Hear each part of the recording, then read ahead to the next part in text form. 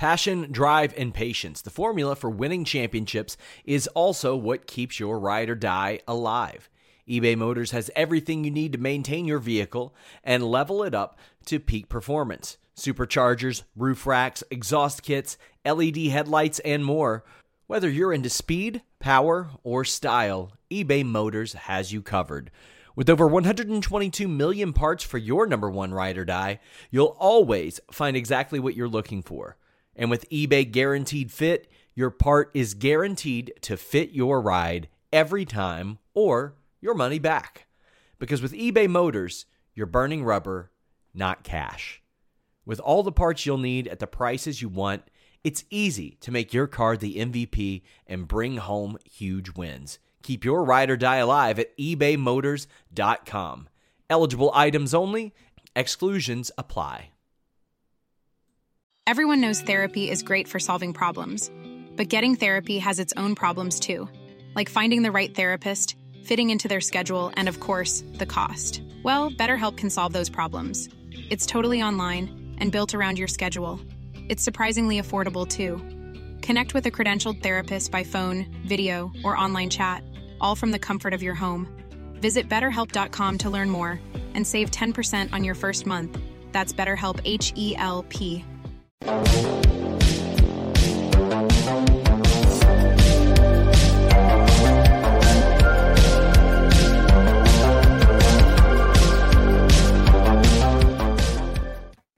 Man, we got so many neat little Fightful intros. What's up, everybody? It is Saturday. That's right. I don't know what day pay-per-views are on anymore, but it's Saturday, November 26, 2022. This is Fightful Wrestling. This is your review of Survivor Series War Games 2022. I'm Will Washington, and I am joined by my partner in crime that you see me with on a lot of podcasts these days. It's Miss Denise Salcedo. It's Rob Van Denise. I don't know why. Okay, I said that. Okay, but hey, I'm so happy to be here, especially because we're both accidentally dressed the same. What are the chances of both of us showing up in red? And also, I think this means we've joined the bloodline. We're feeling oozy, Will. We're feeling oozy. We're feeling oozy, except mine's not quite bloodline. It's Mariah Carey here. Look at that. There we go. That's right. One sleeve says Mariah Carey. The other says Merry Christmas. That's Mine how. Say nothing. Yeah. Plain old Denise over here. But welcome, everybody. This is Fightful Wrestling's review of Survivor Series. And hey, want to make sure that you get your words here in on this show because donating a super chat is the best way to support what we do here on Fightful. Also, Humper Chats. I'm going to try to get to every single one of them tonight. I know it's a running gag that an episode of a Fightful podcast won't go by without Will Washington missing one. I'm going to try my best not to miss any Humper Chats. Super Chats I'm a little bit better about, except I missed one today on Grapsity. But Humper Chats, I'm going to try and keep my eye on every single one of them. If you don't know how to donate a Humper Chat, that's at humperchats.com. And then the Super Chats are sent at youtube.com/Fightful. But this was an interesting show, right? Because War Games has been something that traditionally has been associated with, in the old days, it was associated with WCW. It eventually got resurrected by NXT, except in a very, very different form. AEW's had their crack at it with Blood and Guts, but this is really the first time that WWE's main roster has had a crack at War Games. So how did War Games stack up? You know, what's funny was there was no pre-show, anything along those lines. This was really a compact show for that sold-out Boston TD Garden crowd. And it was really all about War Games, or as Green Vega Club says, bacon. Don't know the context there, but thank you. Everybody loves bacon, Will. Come on. That's true. It's actually what I'm having for breakfast tomorrow, right before after the week. So, oh no, because we're starting early tomorrow. So that means that I don't get to have my breakfast. That said, wait. First off, Denise, you're on location right now. You are not in your normal Denise Salcedo setting. I don't see a belt behind you. I don't see any of your normal backdrop. Where are you, Denise? I'm in Canada, eh? Actually, you know what's sad? I haven't heard not one person say A here in Canada. And I've been here for like 3 days. I haven't seen a Mountie. I haven't seen anybody say A. I haven't heard anybody go about. Like all the stereotypes that I knew of Canada, or not, I don't know if those are considered stereotypes. I don't know. But everything that I had heard about Canada is not actually happening here in Canada. Sorry, what you have to do is you have to go outside with a hockey puck, and then if you just drop it on the ground, they all swarm on it with sticks. It happens immediately. Then you'll know that you are truly in Canada. Exactly. So I feel like I need someone to do that, because if not, I'm not going to feel like I had the full Canadian experience yet. And I've also been too chicken to try the ketchup fries. I bought them, but I haven't actually eaten them because I'm kind of terrified. Why are you terrified? Because I've never had ketchup fries. I mean, I'm ketchup chips, excuse me. Oh, I was going to say ketchup fries. Did I say fries? You did. I'm like, You mean fries? No. Sorry, I meant chips. See, my brain won't even function.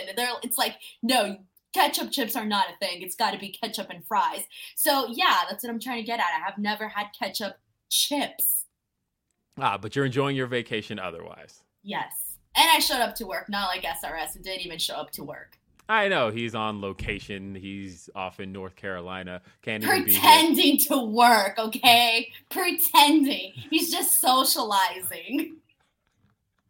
I mean, at the end of the day, that's what a lot of these events are. Like, we get work done. We do. But a lot of our work is social. Like, not me. I show up and I work. If talking to you, Will, is not going to make me money, I'm going to be talking to you. You get me? Like, who? I'm not just saying you specifically. I'm saying everybody. Sure. I go to make money. I'm not saying we're not going to make money, right? But like, if I'm doing a podcast on location, for example, I'm getting paid for that likely. But I'm also just like shooting the shit with my friends and talking about pro wrestling. That shit is great. If I'm doing an interview when I'm on location, again, interviews aren't work to me. I'm having great conversations with people. Yeah, but you just proved my point, though. You're doing an interview because the interviews make you money. You're doing the podcast because they make you money. Yes, they do. But it's fun. Like, it's one of those love what you do kind of things. And as long as I'm continuing to love doing it, I'm going to keep doing this. Hey, we got, let's see. We'll look at Chris, who says, I love the War Games ending with Jay and Sammy hugging it out. P.S. Denise, again, great interview with BJJ Black Belt Danielle Kelly. She won her match and proved BJJ superior to Sambo. Yeah, she's great, man. She's definitely someone that I've been enjoying talking to. So I'm very happy that I've gotten to interview her twice now.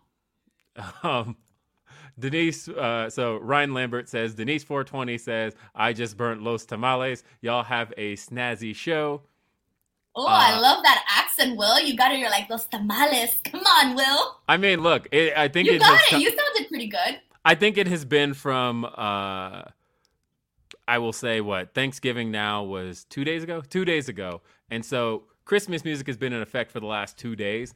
And I have probably heard Feliz Navidad for the last, I would say at least once an hour for the last 2 days, right? So like, the first time you hear it as an American, you're probably like, oh, Prospero año y felicidad. And now it's like, Prospero año y felicidad. Damn, Will, what's up? Look at that. Bro, you got a pretty good, like, you can, if you actually put some like more effort into learning Spanish, you have a really great voice for it. Like, you nail the accent properly, I feel.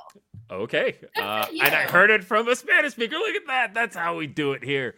And let's see. Jofus15 says, someone referred to Sammy as Vanilla Oos in the press conference chat, and it's now burned into my brain. That rules. Guys, I want you to help Denise feel acclimated in Canada, though. So if you do donate a super chat, you need to include either an OOT or an A in all of your super chats coming in for the rest of the show. We'll excuse throwback 978 because he probably didn't get that in time, but he said, did the crowd at the Garden translate to TV? At times it felt like it was electric then stale. Did the hype of past War Games live up to this show? I mean, I'll tell you that for me, War Games is one of my favorite concepts. I am with a lot of people in that War Games 92 is one of my all-time favorite matches. I didn't see it till way later, mainly because because I was born that year. Oh yeah. For me, I was really into wrestling as a 5-year-old. I was 5 that year, but we didn't get to watch, like, we watched pay-per-view scrambled. I didn't see my first pay-per-view like actually ordered until I was like 12. But for the most part, I watched everything in Scramble Vision. So all I heard was loud crowds screaming and commentary. And maybe I could catch a little glimpse of something. Like, I remember the one that stands out to me is King of the Ring 98, Kane versus Austin in the main event, the first blood match. And all I can hear is JR screaming, "He's bleeding, he's busted open." And I'm like, who? I can't see, but somebody's obviously won this match. And until they finally say Kane won, I had no idea. That's what we did. Poor folks for the win. Ordering pay-per-views. What do we look like? But no, so I finally saw War Games 92 probably about 10 years ago. And just the electric atmosphere really lived up to all the hype I had heard for all the years, for all the years in the past. And with this being the 30th anniversary of that match, I was somewhat hoping a little bit more than just a couple of throwaway lines on commentary, that there would be more homages to it, like, hey, Paul Heyman has a team here tonight, just like he had a team at War Games 92. But I also recognize that it's just structurally not the same match. I know that there's a lot of differences. A lot of differences. This match, the 2 matches tonight, were very much WWE War Games. It was very much NXT War Games. We got the cages on the outside and no roof, obviously. We knew it was kind of going to be because all the footage they show was from previous War Games. We didn't think they'd really change it, but I was hoping there'd be a little adapting to a main roster setting, but they're clearly happy with theirs. As far as did the crowd hold up, I thought the crowd was electric through the first match especially. Kind of got down through a couple of matches. Then they started piping in the fake crowd noise for Ronda and Shotzi, which, like, uncanny valley for me. I can just hear it. When it's such a stark difference when they're like, they don't trust the fans to do what they're supposed to do, so let's just start canning in some noise. And of course, Ronda and Shotzi had to be the match they did that for. But everything else just seemed electric and hot throughout the show.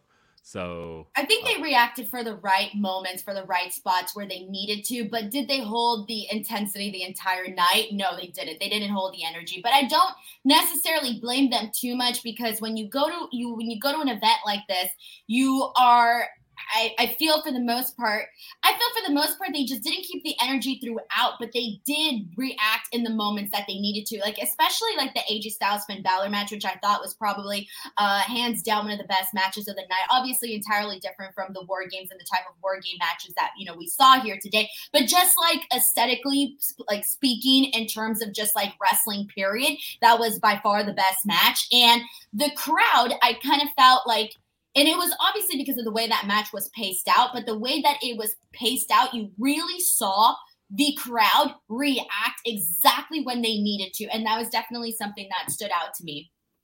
Well, Throwback 978 also sent in a Humper Chat, said, I was at the show, and the crowd at times, this is kind of the same thing, it seemed electric. I thought the triple threat match live was the best match of the night, as Rousey and Shotzi sadly was forgettable. I don't think it was forgettable because everybody's talking about how bad it was. You don't forget something that was bad on the night. So you get what I mean? Like, if something sucks, people want to talk about it. Come on. Yeah. And so in turn, it's not forgettable. And said, took my fiance's son. He had a blast. Much love. I mean, look, taking kids to wrestling shows is one of my favorite things, because they just get so into it, and it's infectious, and you almost want to react the same way they're reacting. Little kids will scream at the wrestlers and shout. Look, I took my son to last show he went to. There was a battle royal on the show, and the way my son was screaming at wrestlers getting eliminated, like, no, he's behind you. And then you realize you're a really jaded human being, and your like heart is black, and you're not the same anymore. You're like, my soul is dead, and I just can't find happiness in life anymore. No, I get excited. No, yeah, I'm not never Denise mind. Salcedo here.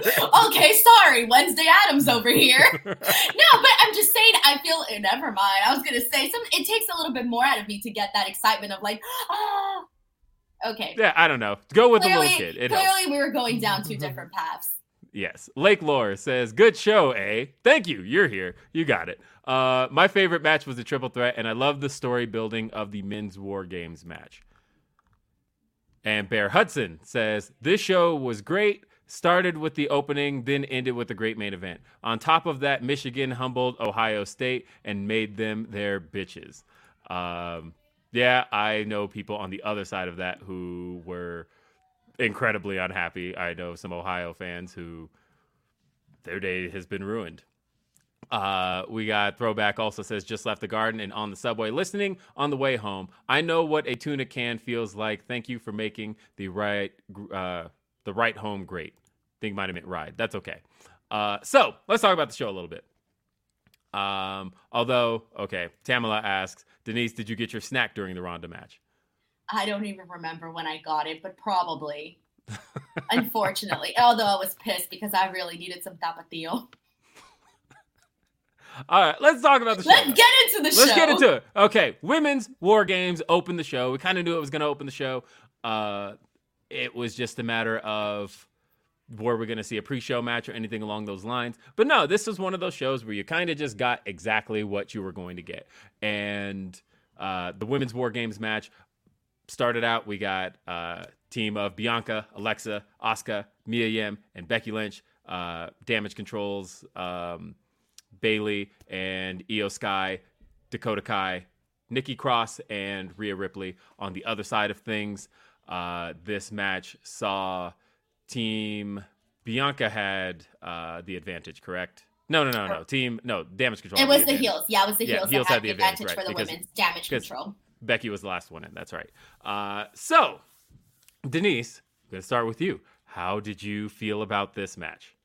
All right, so I need to start off by prefacing that I thought that both War Games matches had something good and something that I thought needed some work in. So for the women's, I thought that they outdid the men in terms of the action, but I thought that the men outdid the women in terms of the storytelling, especially rather the end of the match. But focusing here on the women, though, there was a lot that I liked. Obviously, I'm more of a bigger fan of having the heels have the advantage in the War Games match. To me, it just makes a little bit more sense. But I'm not even going to get into that whole argument, since I know that's a whole argument that people have already had on social media and whatnot. But there was a lot that I did enjoy in this match. So I'm going to start off with what I enjoyed more, and then afterwards run down some of the things that I think that they could have worked on a lot better. And first and foremost, I was so happy to see Bianca Belair kick off this match, because usually you see your best workers kick off the War Games match. That's usually what you see go down. And Bianca Belair being one of the women that to kick this off, I appreciate it, because not only is she like the team captain, but also, we've talked about Bianca Belair essentially being kind of on the run of her life right now. Like, Bianca is really setting this whole new bar each and every single time that she goes out there. So there was a lot that I liked in there. Seeing Becky Lynch come back. Becky Lynch being finishing it off with the leg drop onto the table. I thought that was a phenomenal finish for the match. I really enjoyed that. I love the way that they paced out every single person that was coming in for this, where you saw your tag team champions, where you saw Io and Dakota literally come out back to back from each other. I loved all of that. The one thing, and I'm going to start getting into the criticisms here, because I feel like that's where I need to go now. Also, shout out to Nikki Cross. Shout out to Nikki Cross, because she did a freaking phenomenal job. She had a lot of really high risky spots that she did, and she was also the first person to bring in the weapon, so good. But that leads me to what I didn't like about this match. And what I didn't like about it was, and this also happened in the men's War Games, okay? So, the War Games that we used to see back in WCW, one of the things that I think really attracted people to those is that they're so chaotic, Will. Like, there's so much shit going down. At some point, you even had, whether it was commentary saying, like, oh, look what's happening here. Oh, but yeah, did you see what's happening in this ring? Here. There was moments where you'd have, double screens, because there's just so much going on that, you can't really keep up with everything, right? And that was the one thing I didn't like from both the women's and the men's War Games for WWE here today. today was that I feel like it's too much of, okay, because these are the two people right now that are doing something in this match. Everybody else is not doing anything. You see a lot of laying around. At one point, there was a clear shot of Dakota Kai just standing there, literally looking around. And I'm like, God damn, guys, work the camera so you at least don't see that, right?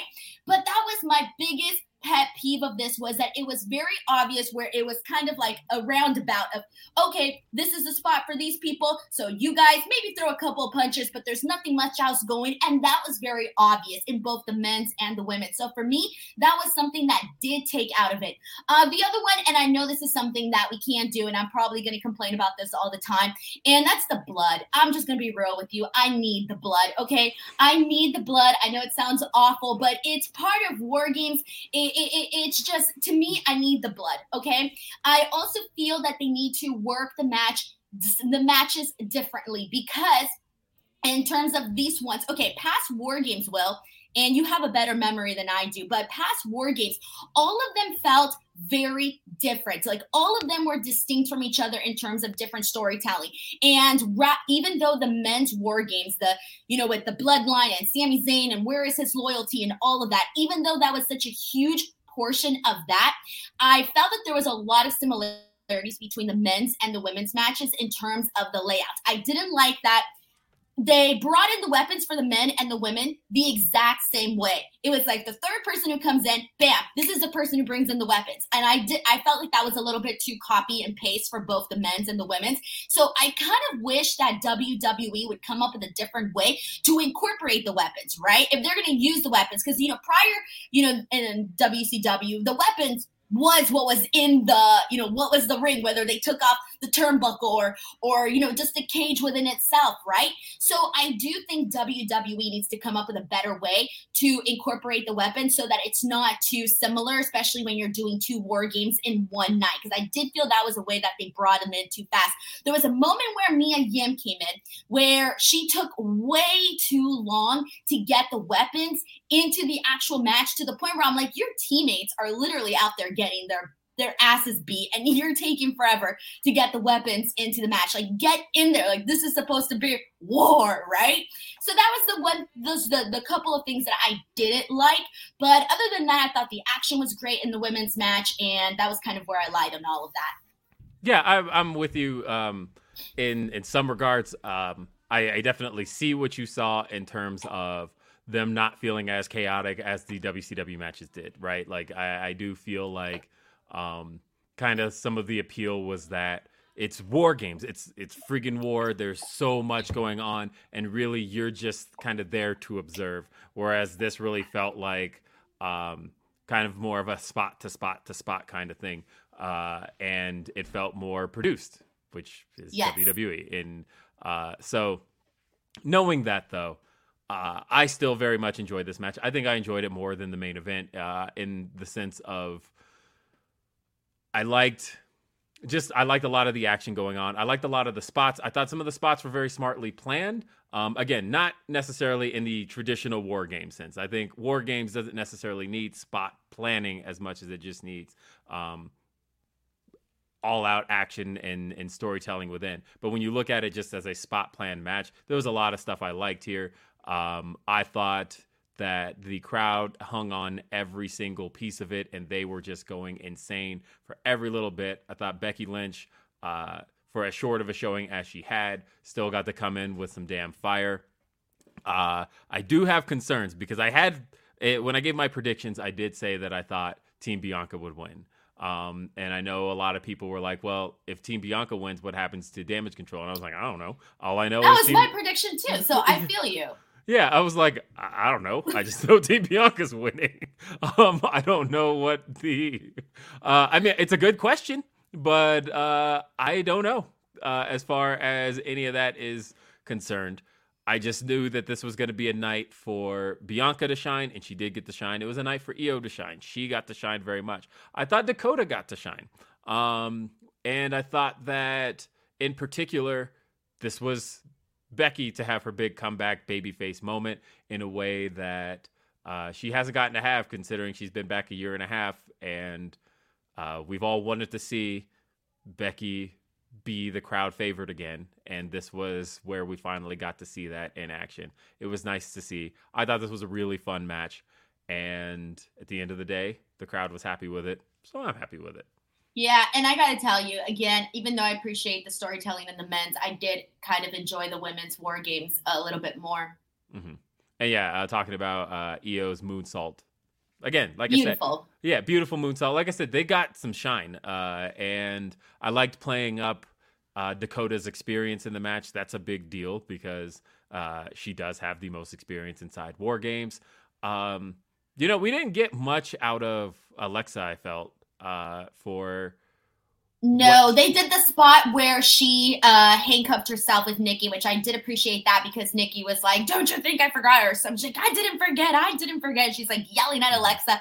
So I did like that portion, but that was really the main thing that stood out to me because when I think about the positive things in this match, like I really think about Nikki Cross. Like she's one of the people that pops up in my brain like a whole lot because she had a lot of really good moments, and they made sure to really highlight her in the sense of, oh, she's so crazy. What is she thinking? What is she going to do? She's going to the top of the cage and she's just chilling there. What is crossing her mind? That was really great to see. Bianca, it was a lot of the women were going straight after Bianca. Bianca was in there, for a long time, and a lot of the focus of Damage Control was directly to Bianca. And you did see that Nikki Cross doing the moment where she took off her jacket and she just started hitting everyone with her jacket. That was great too.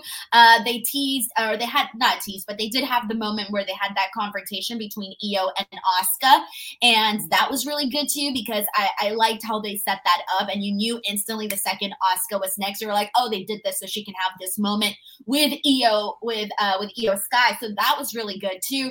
And then I'm trying to think of some more other moments that I really enjoyed from this. Now that I think about, I'm trying to remember what I liked from Rhea Ripley in this. I don't think anything is really popping out at this moment for Rhea Ripley. She really just had the domination spot because when she came in, she was the last member to enter from the heel side of things, and I really feel like she came in and dominated. There was a lot of spots where she took people down, and I feel like that was really what she was kind of there to be and to do. And Mia Yim, I wish they would have let her show a little bit more of her agility as well. I think that was one of the things I think they could have incorporated to that. And it's only because I've seen the stuff that she got to do recently in Impact and like these big gimmick matches that they were doing for the women. So I do know what Mia Yim can offer a little bit more. So I would have liked to see that a little bit more in this particular matchup here, but that was kind of where I was at for the women's War Games. I would definitely shout out Bianca and Nikki, and clearly I would say those two for me were like the highlights of the match. Let's see. We have some super chats. Graham B says, get punched once, sells for 2 minutes. I mean, we did see a little bit of that. Steph, the writer, says, I really hope they continue some of the women's feuds started in War Games. I think they would. I think that's kind of the nature of what War Games is kind of an amalgamation of a lot of programs going on at once. I can absolutely see them moving off on their own. Orion Ben 666 says Dakota was the MVP. She took every move. Ouch. Or I suppose I should say ooch if we're going Canadian here. Dream Ninja 77 says, I like the women's War Games best, but the men's War Games had the best storytelling. Everything good except the Ronda match. I was entertained tonight. And Orion Ben 666 says, so when do they pull the pin on Asuka versus Io? That's obviously a feud a lot of people want to see, and I can absolutely see that being one of the next major programs. It's tough, right? Because Damage Control again doesn't look great coming out of this, and they are the tag team champions. It doesn't really seem like coming out of it, there is necessarily a tag team program ready for them coming out of it. And that's a concern. Right. I get you completely on that one. It's the same. And then also you got to think about all the Alice Bailey has been taking to Bianca. And, there's just a lot going there. That's not really in the favor of Damage Control. So I do hope they get some stuff under control. Well, I will say, Denise, that I hope in So you watch this because you're on vacation, of course, right? But Yeah. you were logged into Well, your. I was going to say, I booked this vacation when Vince McMahon was still running the company. So I wasn't planning on watching Survivor Series, but everything changed. So here I am. Well, either way, I hope in watching and using your account, you're obviously using your Peacock account on the go. I hope that you're making sure that you're using a VPN. Oh, I honestly definitely am. You don't even know I am. Well, that's great. NordVPN.com/Fightful. Block online trackers, annoying pop-up ads, unlock geo-blocked content. Maybe you missed the WWE Network. Maybe you want that AEW Plus. Maybe you want to subscribe to overseas services so you can get UFC pay-per-views at a reduced rate. Well, NordVPN.com/Fightful allows you to do that. And you can do it with 4 months for free with that link. Not only that, you get your 30-day money-back guarantee as well, just in case you don't like it for any reason. It works on all of your devices, so you can do this stuff wherever you are. Maybe you're on that unsecured Wi-Fi at the airport, the hotel. Yeah, it can be dangerous. Your info is at risk. But you can still gain access to all that stuff. Check out all of your favorite shows, or maybe shows you haven't discovered before, with NordVPN.com/Fightful, now with multiple tiers, so you can get whatever services that you want. NordVPN.com/Fightful.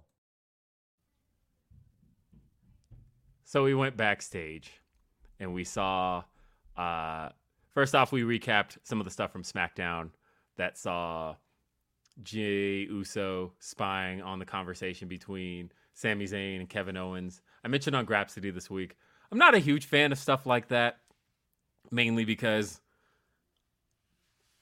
you can't, I say you can't have it both ways, but WWE has it both ways, so whatever. But backstage segments genuinely and generally acknowledge the camera. Usually wrestlers will talk directly into the camera. So we have an established precedent that wrestlers know the camera is there.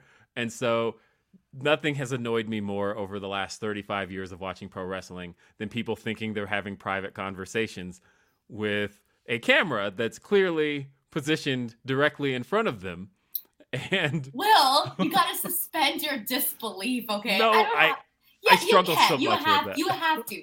I feel like, no, I get it. I get where you're coming from, but I feel like we've just had so much of it that you have to, suspend your disbelief. I'll give credit to Impact, because Impact over the years has done a really good job of, pretty much it's been a staple of Impact for like 10 years of like, hey, cameraman, go hide behind a corner and peek out in a way. So like at the very least, we can assume that the wrestlers don't know they're there. But like when it feels like there's a giant ass lighting crew right in front of them.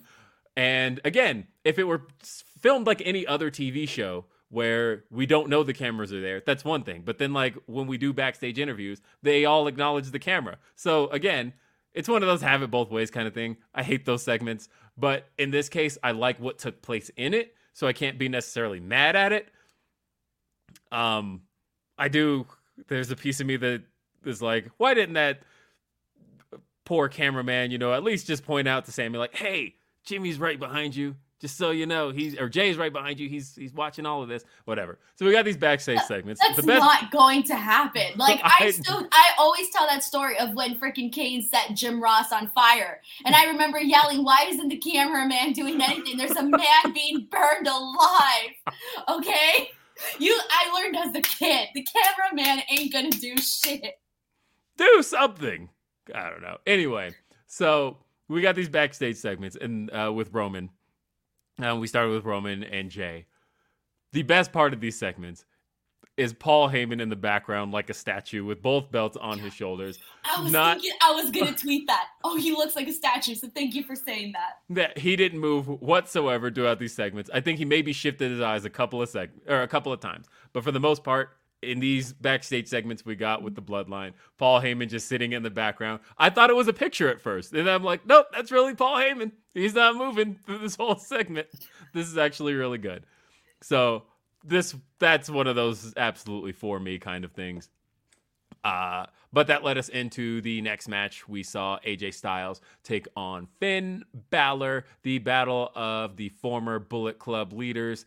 We're not necessarily going to say the name fully, but did they say it at all? I don't feel like they did. Maybe they did. What? Bullet Club. I don't recall if they said it.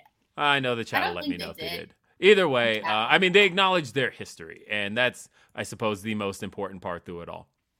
But Finn Balor versus AJ Styles. This is a match that we saw back at TLC 2017, and it was a match that really delivered at that time.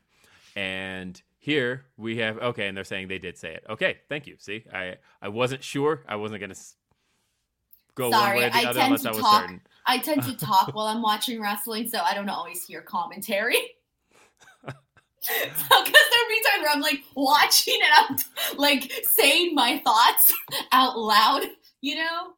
Either way, it was a battle of the former Bullet Club leaders. Of course, a lot is talked about of their Bullet Club history, but like those who like really followed it, it never really like overlapped too much. No, so, they didn't cross paths really. Yeah, no. And so that's one of those. I think it's cool, but either way, last time these two had a match, it was one of the best matches, I think, of 2017. It was one of my favorite matches of the year, and it happened on incredibly short notice. So I was really looking forward to seeing what these two were going to do with... I'm getting notes passed to me. They said Bullet Club and Finn's tag team with the Taguchi. Thank you. But either way, I didn't like it as much as the 2017 match. I'll say that much. Which is funny because that match was on incredibly short notice. It was like Bray Wyatt is out.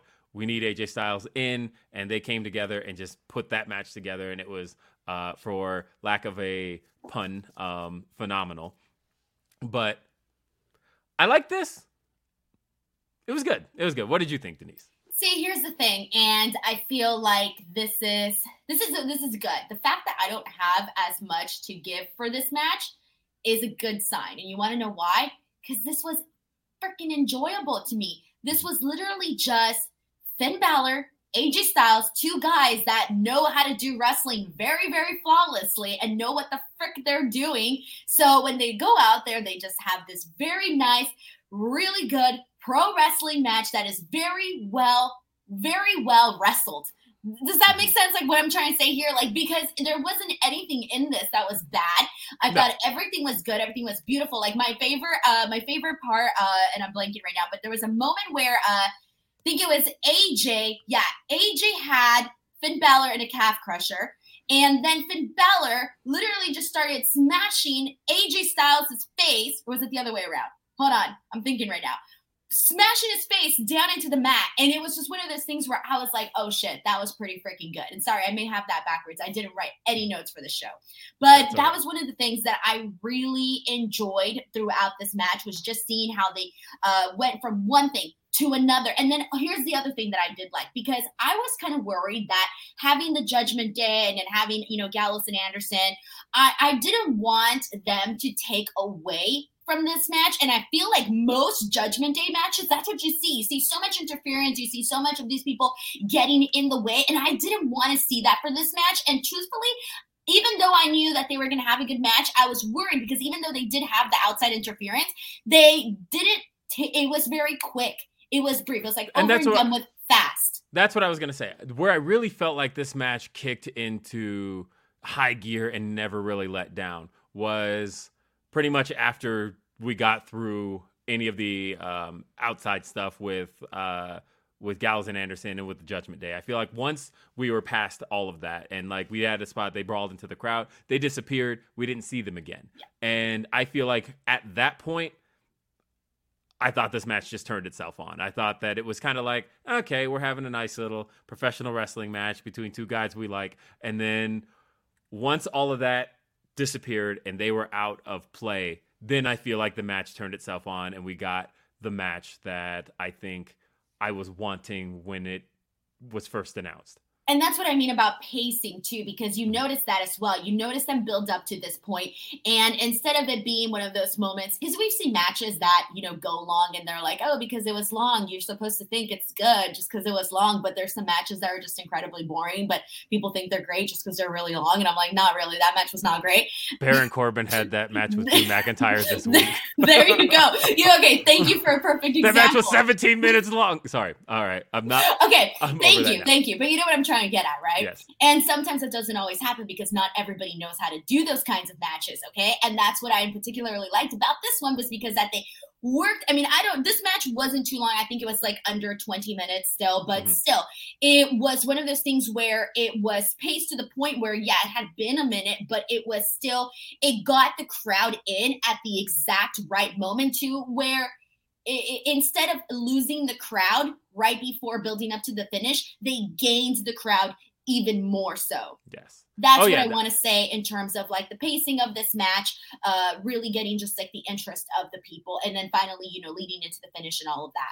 And finally, AJ, God, I remember everybody sharing like the stat of like AJ literally losing all of these premium live events, and then him finally, getting his win tonight. I almost lost faith. I thought he was just going to lose forever. I mean, you should know by now, when WWE starts mentioning stats, it's because they're going to do the other thing. And so... oh no, I meant like people on the chat though. Like we were on the chat, people mentioning this. Yeah, did they mention it on the show? WWE mentioned it in the build up. They mentioned it, and that to me was the sign. I was like, I think AJ's gonna win, because WWE usually will avoid mentioning stuff if they're just gonna pad the stat. But when it comes time to break the stat, that's when WWE is like, okay, we need to make sure so that it's a big deal when AJ now breaks it. But no, I thought that this match, and see, that's the thing, is I liked their previous encounter better, but also that was because we were working with two baby faces, and just when you have a double babyface style, you're dealing with more of an opportunity to just go kind of balls to the wall and excite the crowd, whereas this one really built itself up. But when you think about where it's positioned, that was right for this match, because it was positioned after a match that had a really, really hot atmosphere, really, really hot crowd. And I think had they just kind of dead dropped this in and just kind of an excited work match, I think it probably would have struggled a little bit more. But instead, they gave the crowd the ability to build into it and get into it. And then by the time, like I said, the OC and Judgment Day were out of play, we got these two at their best. And I thought that it was exciting from, I'd say, middle to end. And when that phenomenal forearm hit, Finn Balor sells like a damn champ. And we got AJ Styles, with his victory. I thought it was good stuff. Again, I wasn't complaining about the match. I just said I liked the previous encounter better. But I've also seen that match 100 times. It's one of those things where sometimes if I just like am feeling down or something, I need something to lift my spirits. I'm like, damn, AJ Styles on like less than a day's notice wrestled Finn Balor in one of the best matches of the year.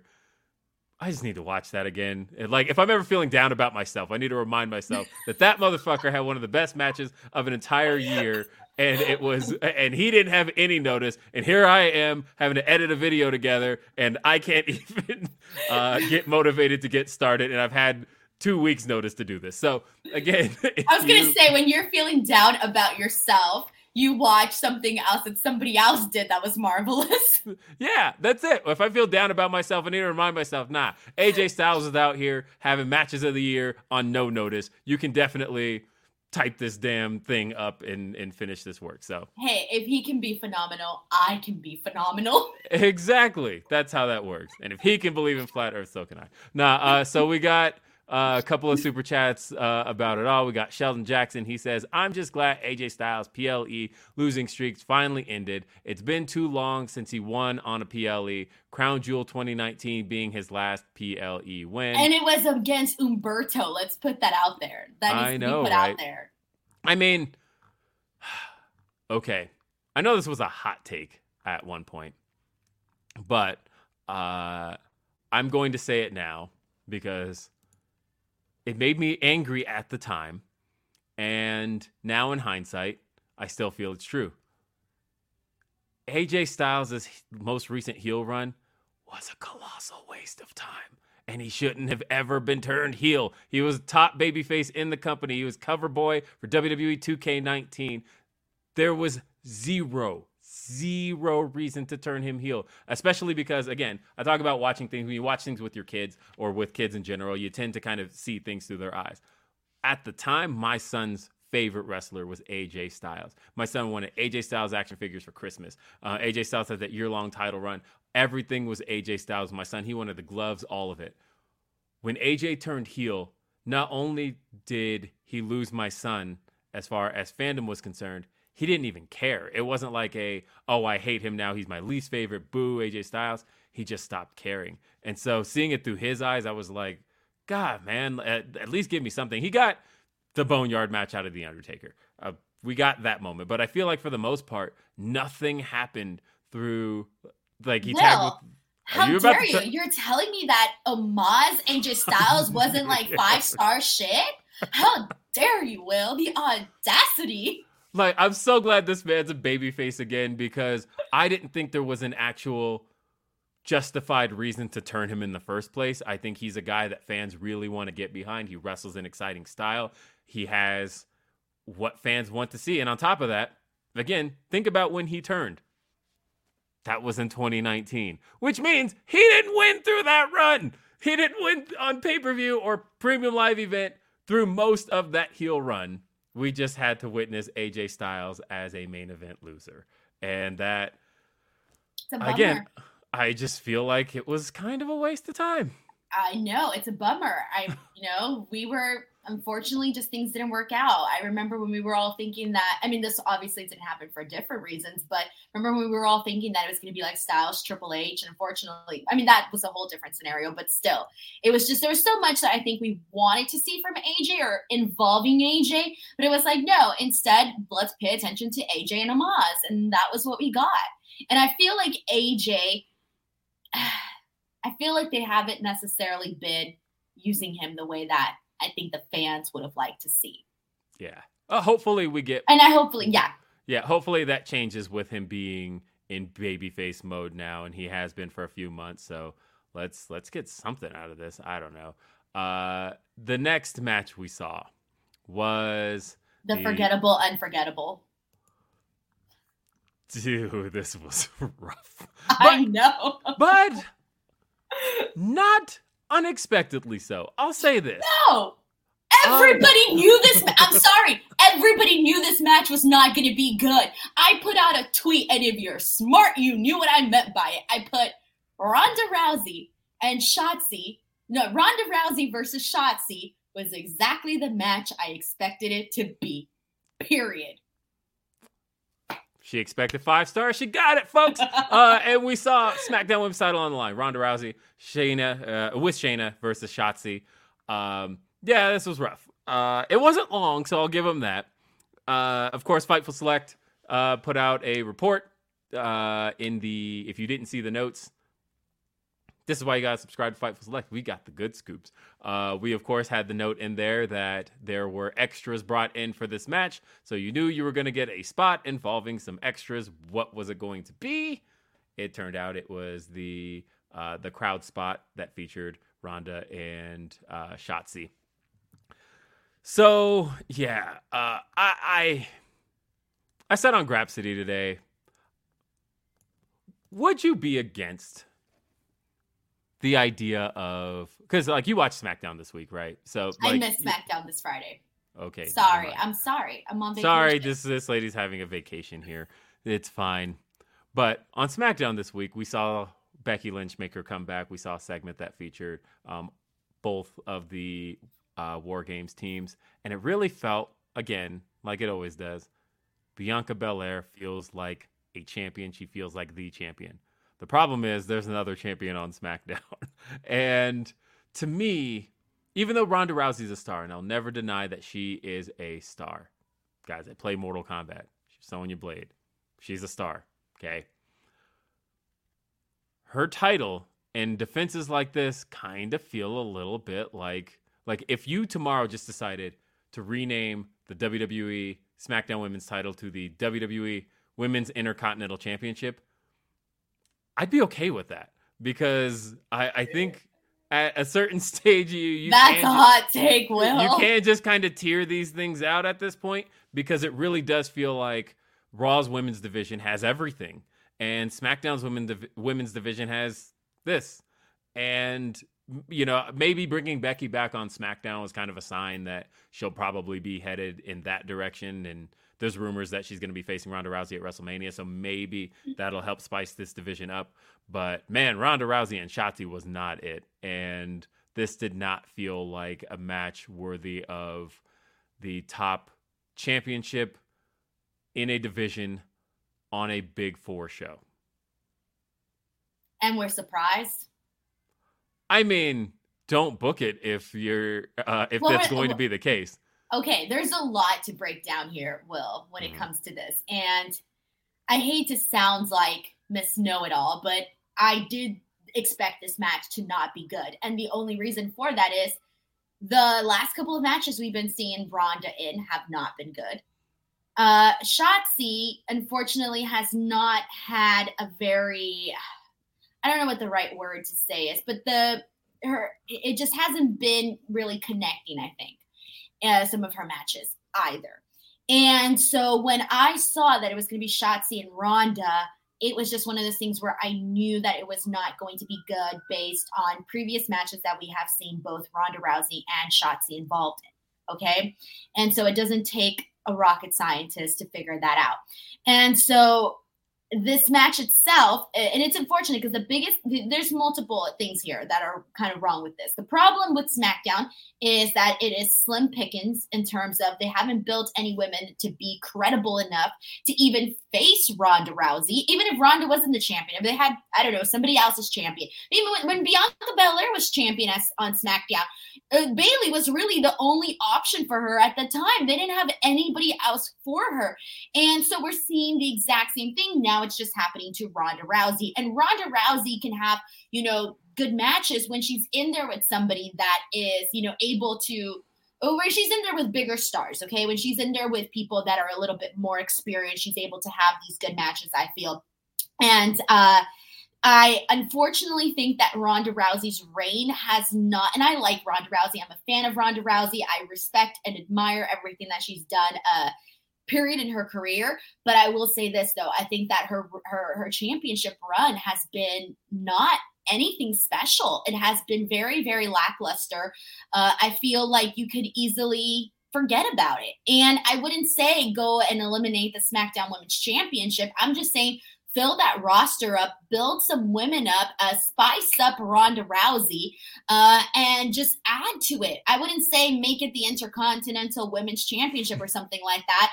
No, keep the title. That's fine. But it's one of those things where I just feel like when you need mealtime inspiration, it's worth shopping Kroger, where you'll find over 30,000 mouth-watering choices that excite your inner foodie. And no matter what tasty choice you make, you'll enjoy our everyday low prices, plus extra ways to save, like digital coupons worth over $600 each week. You can also save up to $1 off per gallon at the pump with fuel points. More savings and more inspiring flavors make shopping Kroger worth it every time. Kroger, fresh for everyone. Fuel restrictions apply.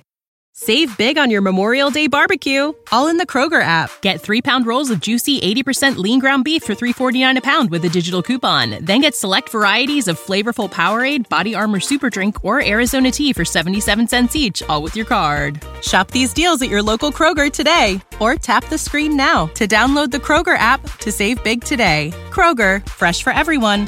Prices and product availability subject to change. Restrictions apply. See site for details. It's Ronda freaking Rousey, she's a big freaking mainstream star. This should not be happening. And I'm not even talking about the match yet. The match was not good. And No, I get, it okay. was not good. And what's worse is that they were trying to tell the story that Shotzi was supposed to be like the person that was not going to give up. Like, oh my God, we know she can't beat Ronda Rousey, but my God, she's not going to give up. And that's the story they were trying to tell. But unfortunately, Shotzi hasn't built up that repertoire with the fans, where the fans were going to react that way for Shotzi in that position. On top of that, there were some spots during this that were just not good. What the hell happened in that freaking tornado that attempted The Tornado DDT on the DDT. apron? What was that? Oh my God. I can't even explain what happened. So it was almost like, I can't really, I won't put words in anybody's mouth here, but it feels like they discussed a spot that neither was truly committed to, or particularly Ronda. It felt like Ronda wasn't fully committed to going all the way down on that spot. I'll say Shotzi went for it. Shotzi, at least fully I don't went think down. Ronda trusted Shotzi. That's my opinion, my outsider opinion, just based on what we saw. But of course, I feel like Ronda has enough power to say, that's not going to work for me, brother. But to go through with it and not fully commit, I think was the worst option imaginable. Look, as far as Ronda is concerned, to me, all I could think throughout this match was that Ronda was able to capture magic in a bottle in that 2018 to 2019 run. She just was. It felt like Ronda came in when she debuted at the 2018 Rumble, and I don't know. There was something about those matches. She had that first match, the tag match with Kurt Angle versus Triple H and Stephanie, and again, one of the best matches that year.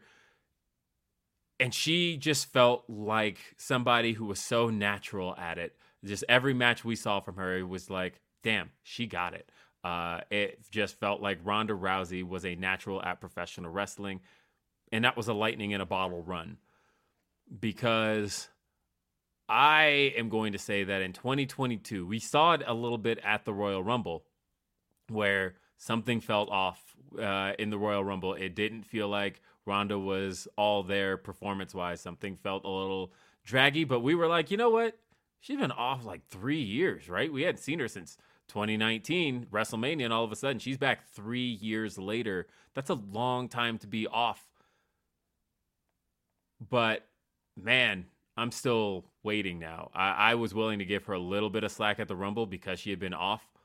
I'm still not seeing it. Maybe there have been a couple of flashes since she's been back, but in 2022, I feel like there's been more duds than and consistent wins. duds. That's even worse. And with this particular match, again, it just didn't feel like the chemistry was there. Even for the story they were trying to tell and her trying to dominate Shotzi throughout, and it was supposed to be kind of a story of resilience for Shotzi. I didn't get any of that at all. And again, because I see somebody in the chat talking about you squeeze out a baby and then wrestle. Again, nothing to do with any of that because Becky Lynch did it. Look, and I recognize everybody's body's different. What I'm more talking about is just a 3-year layoff in general. Whether it was 3 years for having a baby or 3 years for, I don't know. This has nothing to do with her. No. Yeah. Don't even try to turn it into that conversation. Hells no. Okay, yeah, no. I yeah, say, exactly. That's what I'm saying. Your analysis of what you're talking about, Ronda Rousey, has nothing to do about whether or not she had a baby. No. So whoever wrote that, I'm sorry, but no, that has nothing to do with it. Yeah, I'm solely talking about, I don't care what 3-year layoff it is. I'm simply talking about a 3-year layoff, and I just don't feel like she's come back with any of that same fire or magic that she had 3 years ago. And I liked Ronda 3 years ago. I felt like, damn, this was somebody who had a lot to show. And when she got in there with Sasha Banks, when she got in there with Alexa Bliss, when she got in there with Nia Jax, when she got in there with Charlotte, especially Charlotte, she was proving a lot at that time period. And I have not seen it this year. And I'm sad that I haven't seen it this year. Sheldon Jackson says, I feel bad for Shotzi because every time she's gotten an opportunity, something goes wrong and is always a miss or something feels off. Yeah, unfortunately, not ever since, but I think people really started talking about it more after Money in the Bank, because Money in the Bank, unfortunately, did not go very well for Shotzi. And even the aftermath of that did not go well for Shotzi. And I feel like now it's just, it kind of stuck with her, and that really sucks. But that is something that, you can't not bring up. I feel like it's part of the conversation now. when you talk about the work that Shotzi has put out, especially the recent stuff, and that sucks, And I think that the DDT spot on the apron, that was just so, I don't even, like I said, I didn't even know what that was. Then there was the whole thing where where they had the plants on the outside and they did that whole thing. That was rough, man. And that was rough more so because it was not interesting. I don't even know how to explain it, but everything that they did here, unfortunately, just did not connect, did not work. And now people, I feel, have gotten to the point where they're just, I was seeing what people were saying on Twitter about this match. And it was one of those things where I feel that they have lost the crowd, the fans, for Shotzi and for Ronda. Like, the crowd just automatically associates them now with not good stuff. Yeah. Some people, not everybody, but a good amount of people based on what I saw on Twitter. I think Becky will be a good shot in the arm for the division for sure. I think, and again, just guessing based on the fact that they did her return on SmackDown rather than Raw, I think was probably a sign that they're going to have her working SmackDown. And again, if the rumored match going to WrestleMania is Becky Lynch versus Ronda Rousey, and that's a match that, again, 3 years ago, and by the time WrestleMania hits, it'll be 4 years ago. That was the match we wanted to see. Hopefully, it still lives up to some, if not any. I think it will too, because you also have to think about, Ronda Rousey think about the very important thing about this upcoming WrestleMania is, to me, the location. And people, Ronda Rousey, like, you got to understand, like, people in the LA crowd is very into, celebrities and all of that and the big show thing. And Ronda Rousey is just this, she's still so, all of her stuff, all her mainstream stuff, everything that she's done, whether it's in MMA or, even the movie stuff that she's done, like, people are still going to react, I think, to Ronda, especially based off of just that alone. Like, people know, oh, she's a big star, so we're going to react to her. Yeah. We got a Humper chat, and this is a note we got from Taco Biter. It's regarding the press conference, which we just saw. We didn't get to see it, but there was a Survivor Series press conference. This is a new thing for main roster WWE, a thing that we're kind of used to for AEW shows. We're used to it for New Japan shows. And even NXT, we did at least the post-show calls. This is a new concept for the main roster. And so this question from Taco Biter says, during the post-Survivor Series press conference, every time I see SS, I wanted to say SummerSlam. But I was thinking the same, thinking the same thing, but yeah, my brain goes to SummerSlam too. Yep.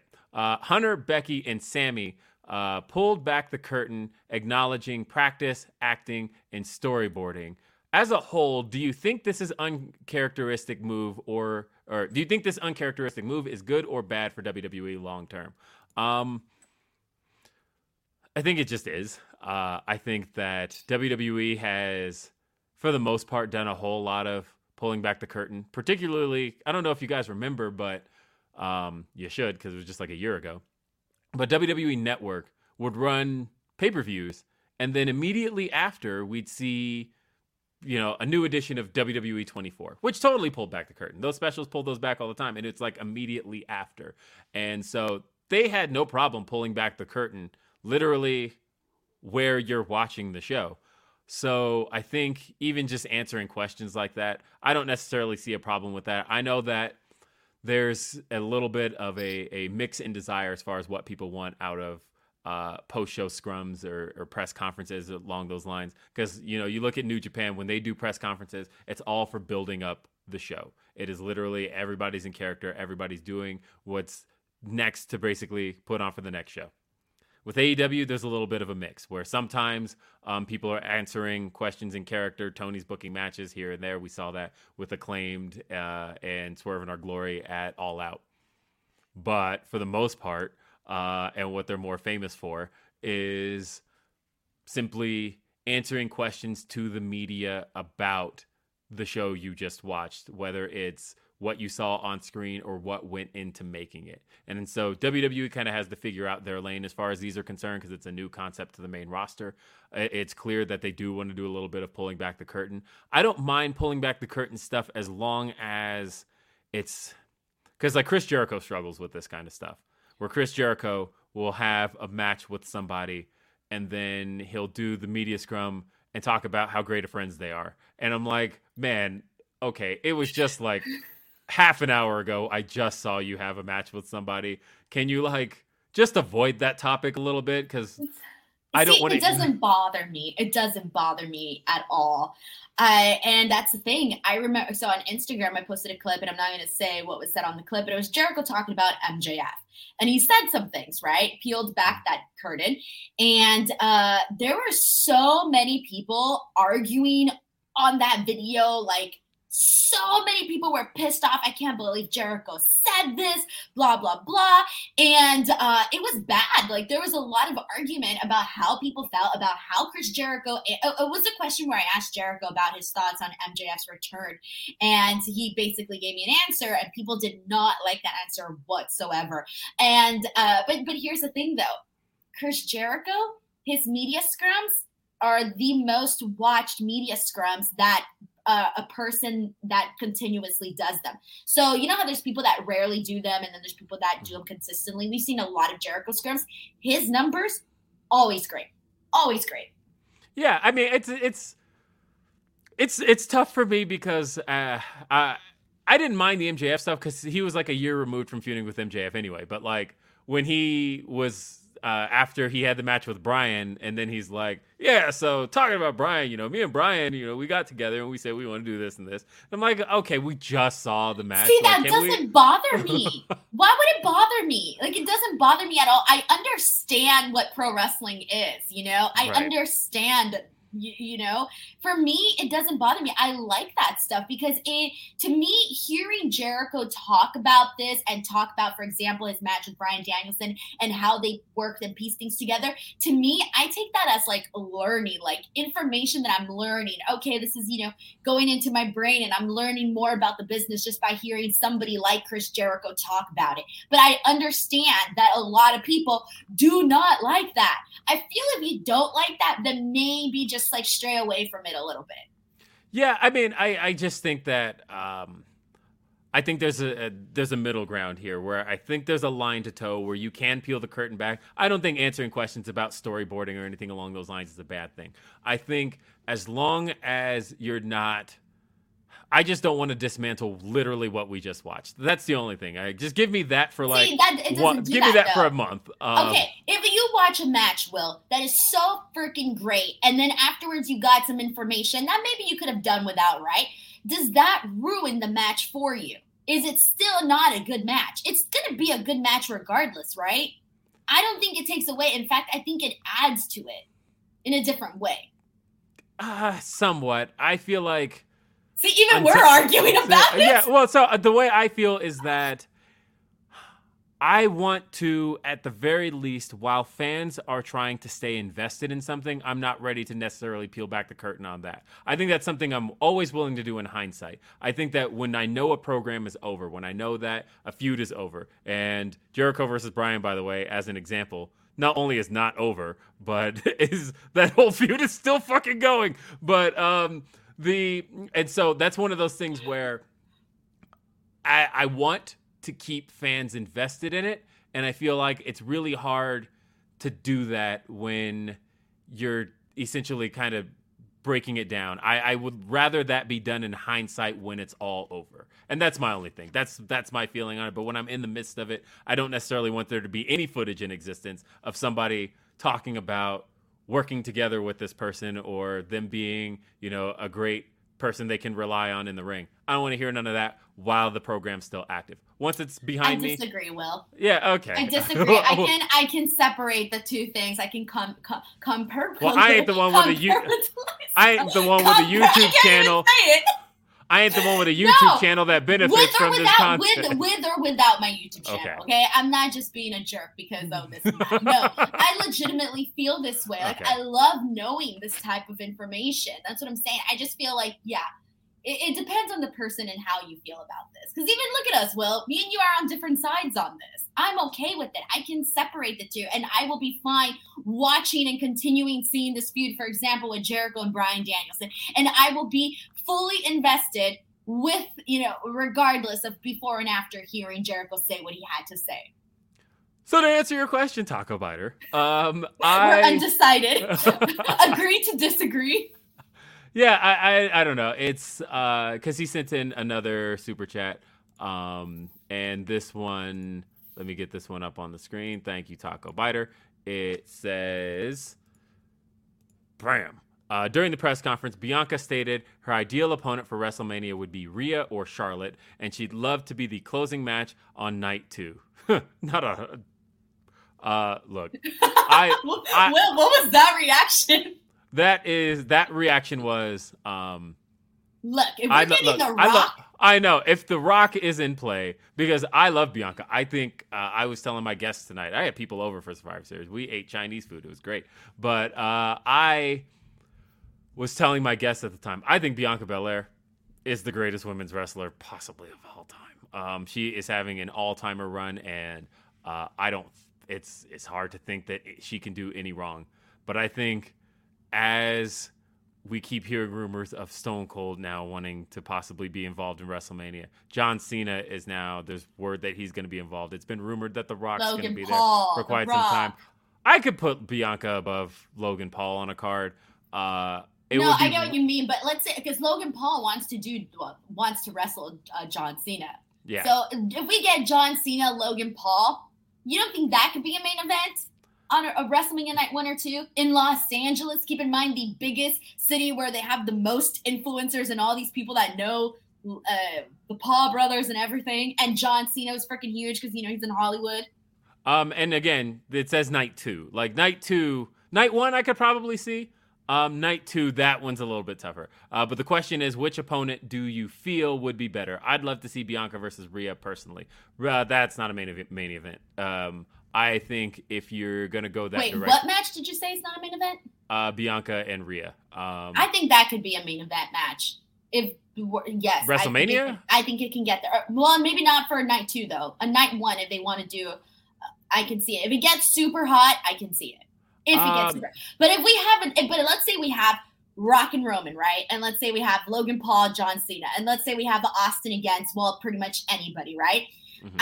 And then it will be a lot harder. But I feel like right now, I don't know. I can see it, though. I don't see, for WrestleMania in Los Angeles, and again, I also love Rhea Ripley. I don't think she's that name for a WrestleMania main event. I don't think she has the pull that Charlotte's name has, that Becky's name has, that Sasha Banks' name has. Rhea's just not that name. I don't see Rhea. I don't see it. I'm not saying it's not a Mania match, but I am saying that I don't think it's a Mania main event.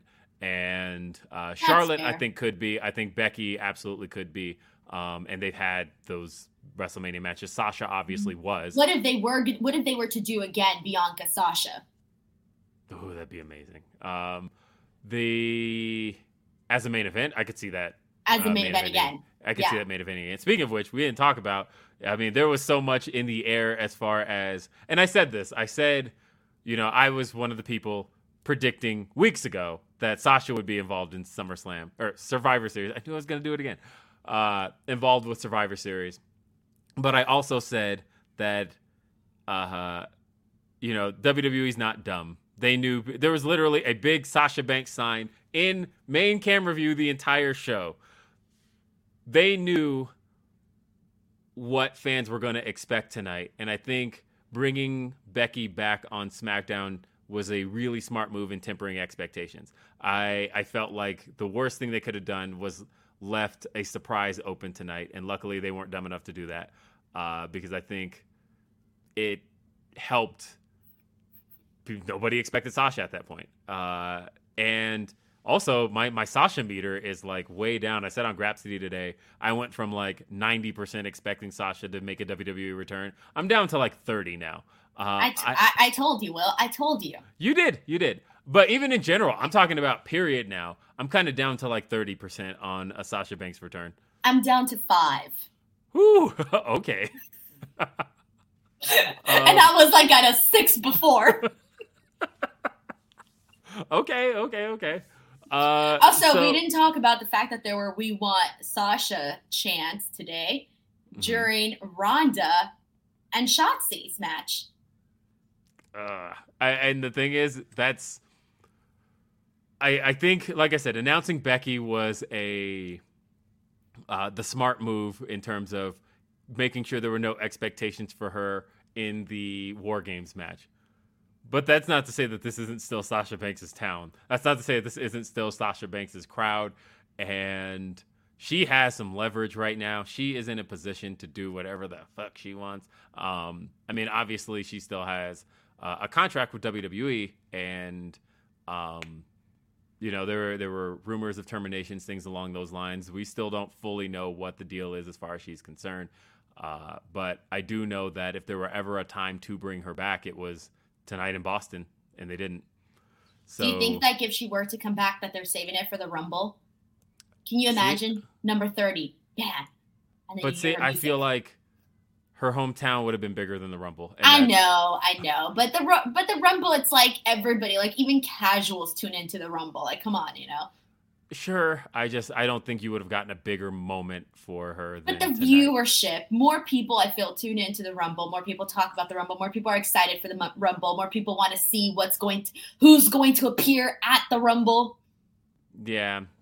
But I don't know. I don't want to start that because we don't even know. And I'm at 5% that we're going to even see Sasha Banks. So I don't know. Like I said, I'm down to 30. I know that she will be back in the ring. I think that for certain. I just don't know where that's going to be at this juncture. And so that moves us on in our talk. Let's pull the card back up. Not that there's more than 2 more matches left, but we now have, and we got a super chat. This one's from Nick the General Mills. Says, did they explain why Wyatt versus Knight didn't happen? It was never booked. That's an angle that's still going. JJ says, it's possible she's done with wrestling for a bit. I don't know. You see her training every once in a while. And maybe she just wants to stay fit and not lose the ring rust. Maybe. Or, I don't know. I think she's going to do something. I don't know what it is. Maybe it's just her passion, Will, and she doesn't want to stop doing it. But meanwhile, she's doing a bunch of other stuff. I mean, we'll see. I think we are going to see her in a ring in the next 365 days for certain. But the question is just where. I don't think she trademarked Mercedes Moné for no reason. And it's a great name, by the way. That's a great freaking name. I think Monet Talks is a great catchphrase. And you suck if you down on that. Denise, are you down on that? No, I'm not down on that. Okay, good. See, Denise doesn't suck. Denise is great. All right. So, WWE United States Championship on the line. Austin Theory defeated Seth Rollins and Bobby Lashley. This was a hoot. This was excellent. Excellent match. Sure, I hear Hunter has been taking shots at all the people who were like ready to write off Austin Theory. No. This is what I mean. This is why I'm still pissed. Okay, you know what? Continue. I know I'm not even gonna start right now because I'm just gonna go on a rant. Go on. I know he was taking his shots at the press conference. Whatever. The match gave away one little piece. They gave away one thing in the match. During the entrances, all of a sudden, so we see Bobby Lashley make his entrance, and then Austin Theory makes his entrance, and his Tron suddenly turns into an ad for Beyblade, which, personal story really quick. My son is obsessed with Beyblade right now. It is invaded my house. It has taken over my house. His alarm is the Beyblade theme song. Beyblade Burst Turbo. I wake up to that shit every morning. My house is Beyblade Central, right? So I was only half paying attention to this entrance, and my son is like, it's Beyblade on WWE, and he's going nuts for it. He's obsessed with Beyblade. But I will tell you, my business brain went, well, gee, you have a wrestler being sponsored in this match, and I would guarantee you, no business is going to want their name on the loser. So I'm just going to throw out a hunch that Austin Theory is walking away the victor in this match. Why is everyone so shocked?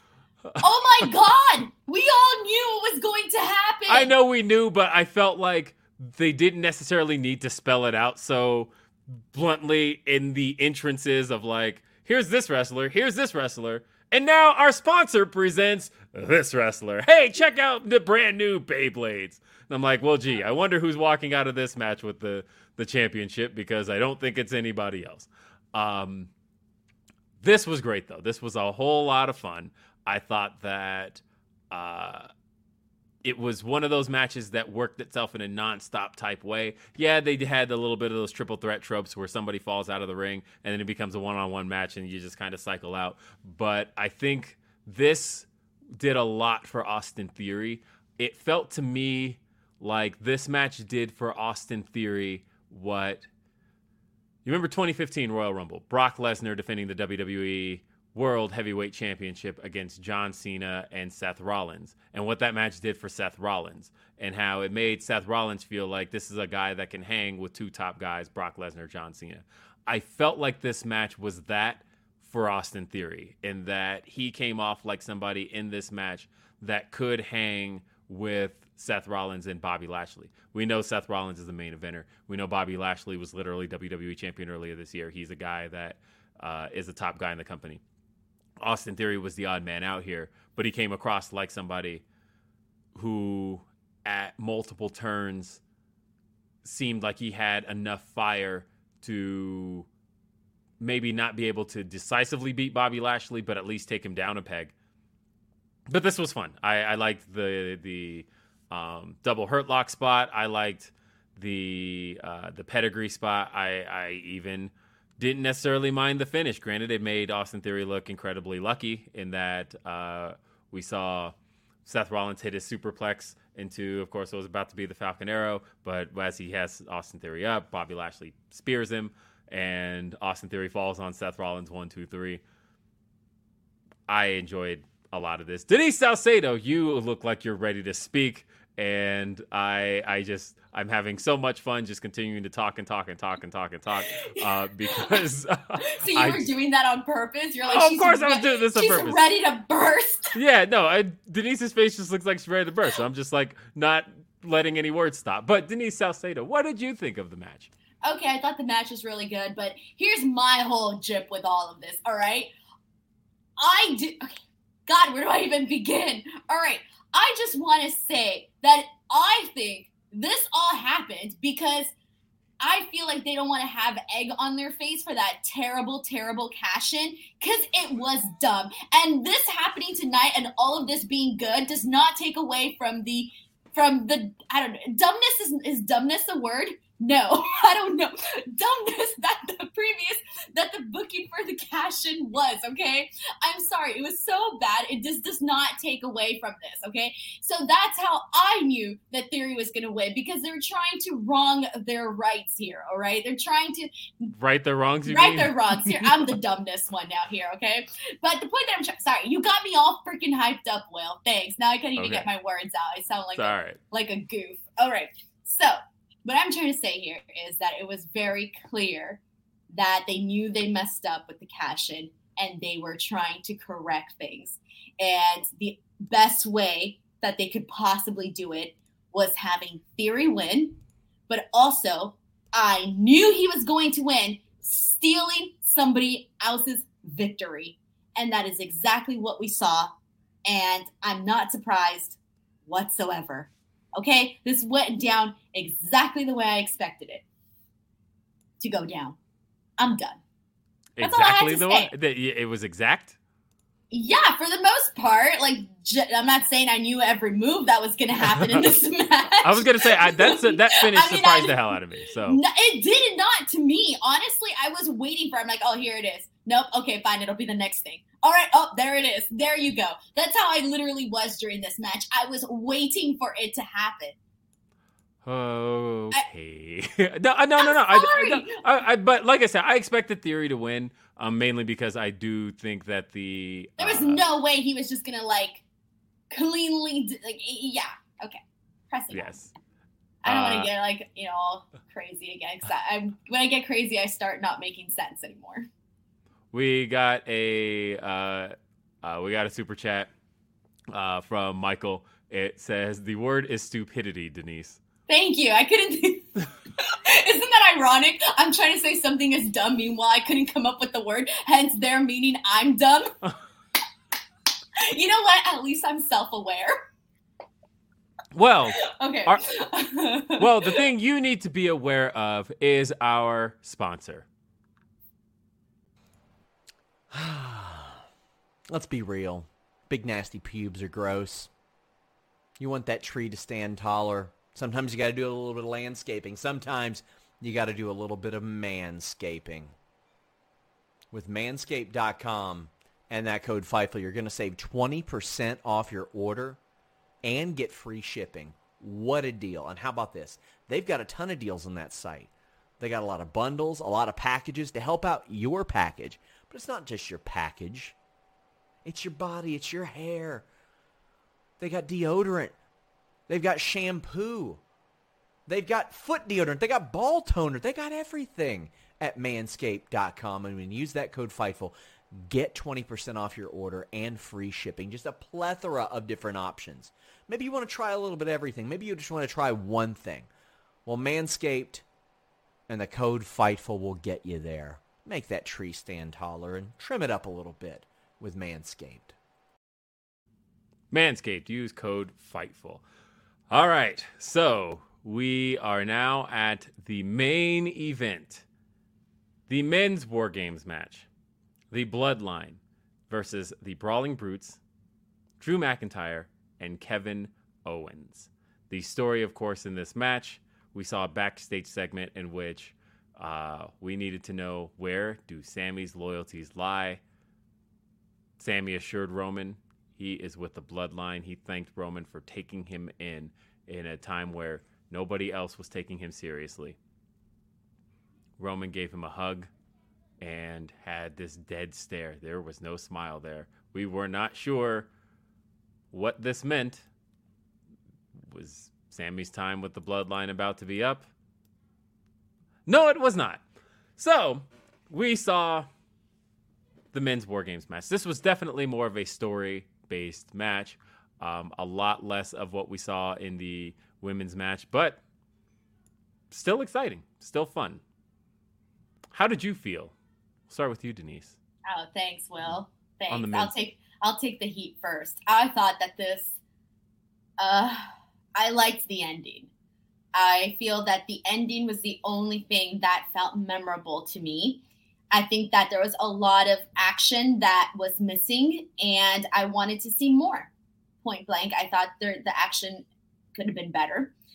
But the ending was phenomenal because I got to the point where I'm like, damn, is Sammy really just going to do Kevin Owens dirty right now? What's the plan? Like, what's he going to do, right? I felt like I couldn't read what Sami Zayn was going to do in this match, okay? And I've been saying throughout the night that there was a lot of matches that I felt were very obvious in terms of what was going to happen. This one, I legitimately did not know. I was torn. I had no idea who was going to win, what was going to happen, anything.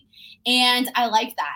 And so the ending with Sami Zayn literally hitting Kevin Owens with the low blow, helping the Bloodline get the win by proving that he was not going to, be in cahoots with Kevin Owens and screw the Bloodline. All of that, I thought it was very, very. It was executed very well. It was very entertaining. I was on the edge of my seat wondering, what is Sami Zayn going to do? And here's the thing, Will, and I don't know if you felt this way, but even as Sami Zayn was proving his loyalty to the Bloodline, I still felt that there was going to be a moment where he completely dissed the Bloodline. I don't know why, but I wasn't sure what was happening. And so I loved the ending of this match, and that was really the only thing that really stood out to me. Well, Denise, given that you were the one to take the heat for this one, I just spent the last 30 seconds working on this. So can you go ahead and just position your head very quickly? There we go. Right. No. Right. There we are. There we are. Denise taking the heat here. Oh, it works so well. I'm freezing for screenshots.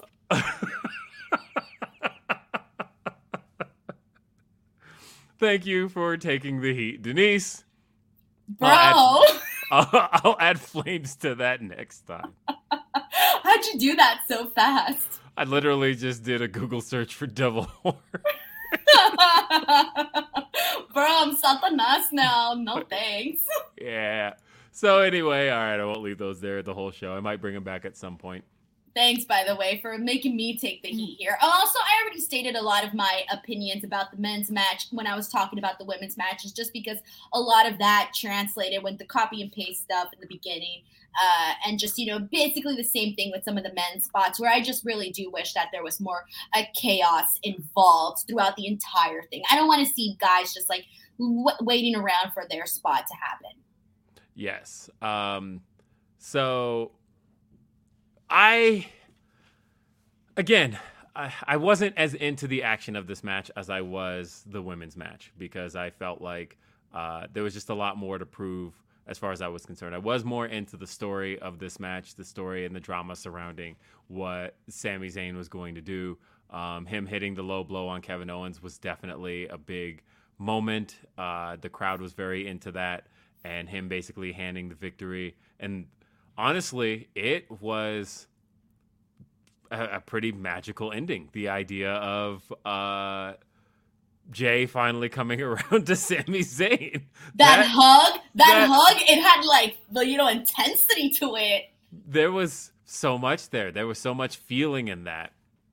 I was so into it. But I agree. I feel like from a match standpoint, it was fine. There was nothing really to write home about as far as what was happening in the ring. But I think it told a great story. I think it was intriguing. I think it was exciting where it needed to be. I think they even started with the right two guys, and starting with Butch and Jey Uso, and then bringing in Sami second, so that you had to deal with Sami and Jay tagging from the beginning.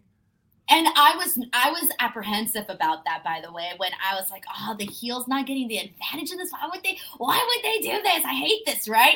And also, I do want to thank you for mentioning Butch, because I love that Butch actually had a strategy during this and was targeting the arm of Jay.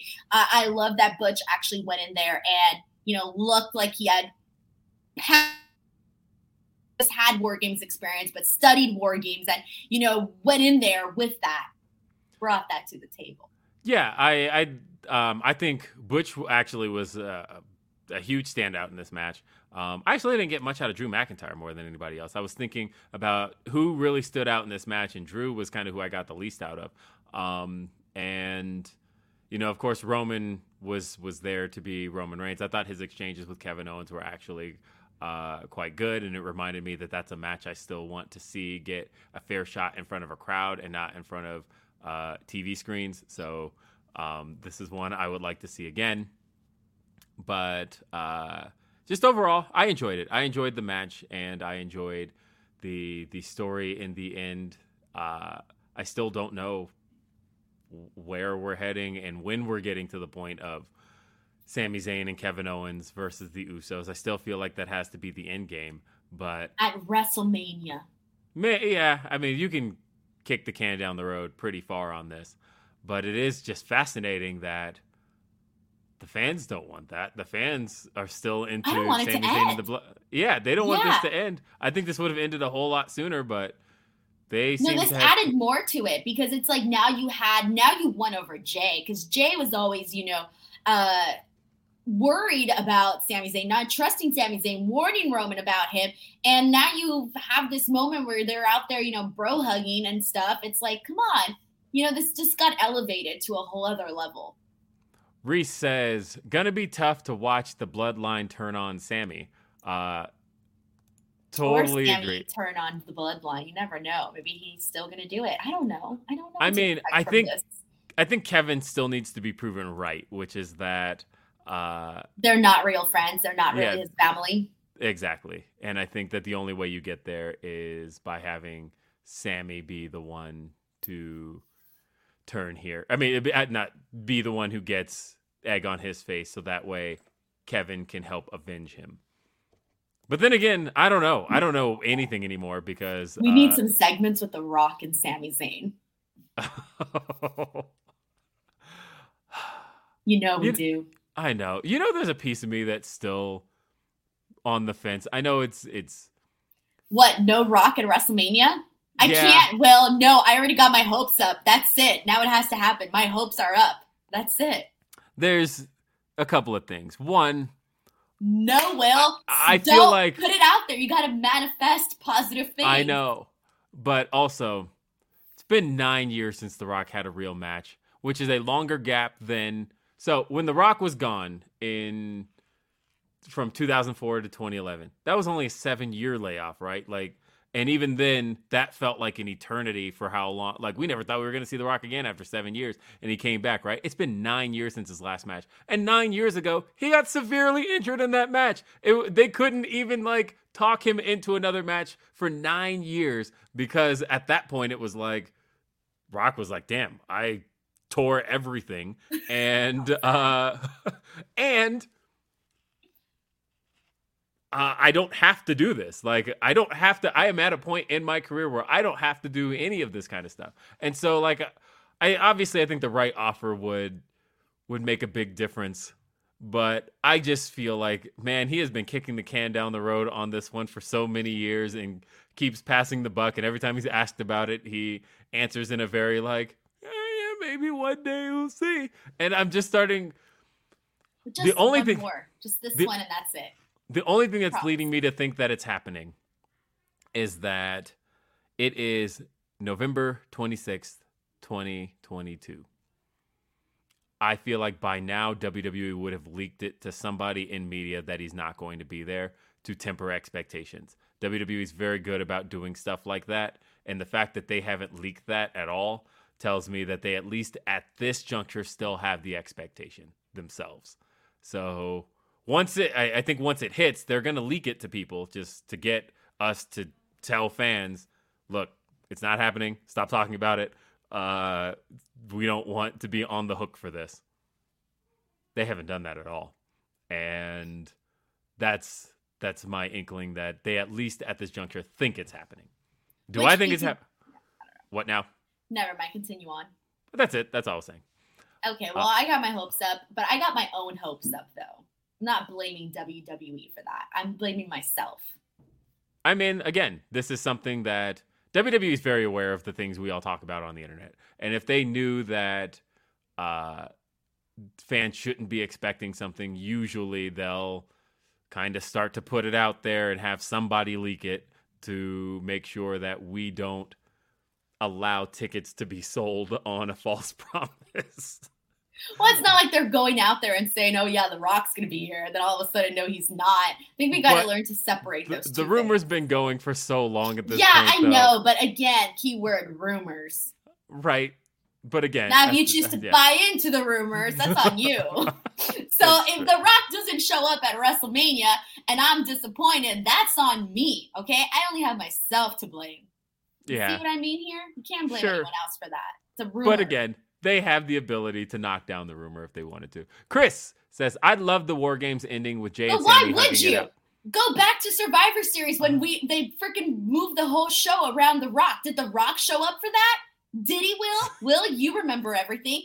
Did he? Did he? No, he didn't. They never once said The Rock wasn't going to come out. That defeats your whole point. I know. I feel like that there is. There you go. I keep getting reminded. Dead. I get reminded of that one a lot, to where I think to myself, ooh, they did do a whole night dedicated to The Rock. They actually promoted more Rock than anything. Will, they got to sell 2 freaking nights at SoFi Stadium. You have any idea how many tickets those are? Yes, I do. There you go. You know what? If people want to make themselves believe that The Rock's going to be there and buy tickets for it, that's on you, man. Did not have me in charge of ticket sales. I know. Denise is like, or advertising. I know. Denise would let all the false promises happen. She's like, you guys think CM Punk is coming at WrestleMania? Go ahead. Do your thing. Think it all you want. Do your thing. I never said it. As long as I'm not out here saying, "Oh yeah, CM Punk," if I'm running the event, as long as I don't go out and say, "Oh yeah, CM Punk's gonna be here," hey, not on my hands. Not on my hands. That's true. We'll read these last few ones and get out of here. So we have SX2AP says the men's match was all about the story. The in-ring was just to help the story progress. Women's match had less of a story, so the in-ring had to deliver more. Yeah, but also, like, you can always just have in-ring deliver because you have wrestlers who are capable in the ring. Yeah, I agree. That's a thought. But again, I don't hate story stuff, so I didn't mind it. I'm just saying. We also have JJP0411 says, after the show, I was wondering if Cody isn't cleared, do they maybe have Sammy win the Rumble? It's the best story in wrestling. Why not main event Mania? I don't know. Cody isn't cleared to do maybe then have Sammy win the Rumble. I mean, I wouldn't be opposed to it. I wouldn't be opposed to it, but I don't think Sammy's the guy to end Roman's reign. I just don't think he is. And what would you do if he did? Be happy because I love Sami Zayn. I was gonna say, would you hate it? No, you wouldn't. I wouldn't hate it. I wouldn't hate it. No, I wouldn't hate it whatsoever. But see, there's something to that. There is. I just don't think. I think after 2 years, I would want to put it on somebody that I'm confident is going to carry the company next as a top babyface. Maybe Sammy's that guy, but I think a little bit more would have to be proven beyond just this angle. Because I think this angle's over. I think Sammy's over in this angle. I would wonder if he had that for the company beyond that. And I like Sami Zayn a lot, so that's not taking away from Sammy. No, I get you. I don't know. I just think the person who ends this reign has to be able to run with it afterward. And who's that going to be? I don't know. Orion Ben says, I think KO catching Jimmy's super kick helped the Sammy low blow. If it was Jay doing the super kick, I think Sammy would have hesitated, but we'll never know. Good point. We got another. This one here is from our boy Sheldon Jackson. It says, now Bianca is the only babyface champion left on the main roster. I don't know if Theory will elevate the U.S. title or not. I'm leaning towards not at all. Oof. I mean, I don't blame him for thinking that, but we'll see. We got to give a fair shot now, right? And it's not everybody's responsibility to necessarily elevate a title. Just do entertaining shit. Like, that's how I feel. Seth Rollins was great at making the title mean something again, so there's that. And so was Bobby Lashley. Bobby Lashley was doing Bobby Lashley too. Yeah. So I mean, honestly, just do entertaining shit, and that ultimately will elevate things too. And Simmons says people want to see Sammy beat Roman. I'm one of them, but also Roman's reign as champ will be close to 1,000 days by WrestleMania, and he has to cross that. So I'd rather have him face The Rock so he can win. Whew. That's the other thing I'm not looking forward to about Rock versus Roman. I don't believe at any point that The Rock's even remotely going to win that. And that, in a sense, feels like a waste of my time. But just for the books, I'm okay. I'll suspend my disbelief. Okay, sure. I just want to see a match that I can get invested in. I can't necessarily get invested in the idea that somebody's not going to... If I don't necessarily believe anybody's going to win, that's I know. Let's see. Denise So Pretty says, I was not surprised he won, and I hope to see more aggressive character traits from him. Definitely feeling Ruthless Aggression Cena vibes, though, and talking about Austin Theory. But had to make sure to get Denise So Pretty in there. So... I think, and then, of course, D-Skills H-Town says, didn't watch 1 second of the pay-per-view because I was out watching college football, but love your recaps. Well, great. If you love our recaps, guess what? You can see us tomorrow morning because we're going to recap the whole ass week on Denise's YouTube channel, youtube.com/Denise Salcedo, where we'll be on After the Week, which we're on every Sunday, but this one will be on at 9 a.m. Pacific, which is noon Eastern. Same time Grapsody is on Saturdays, so I just don't have to do much adjusting, but definitely check that out.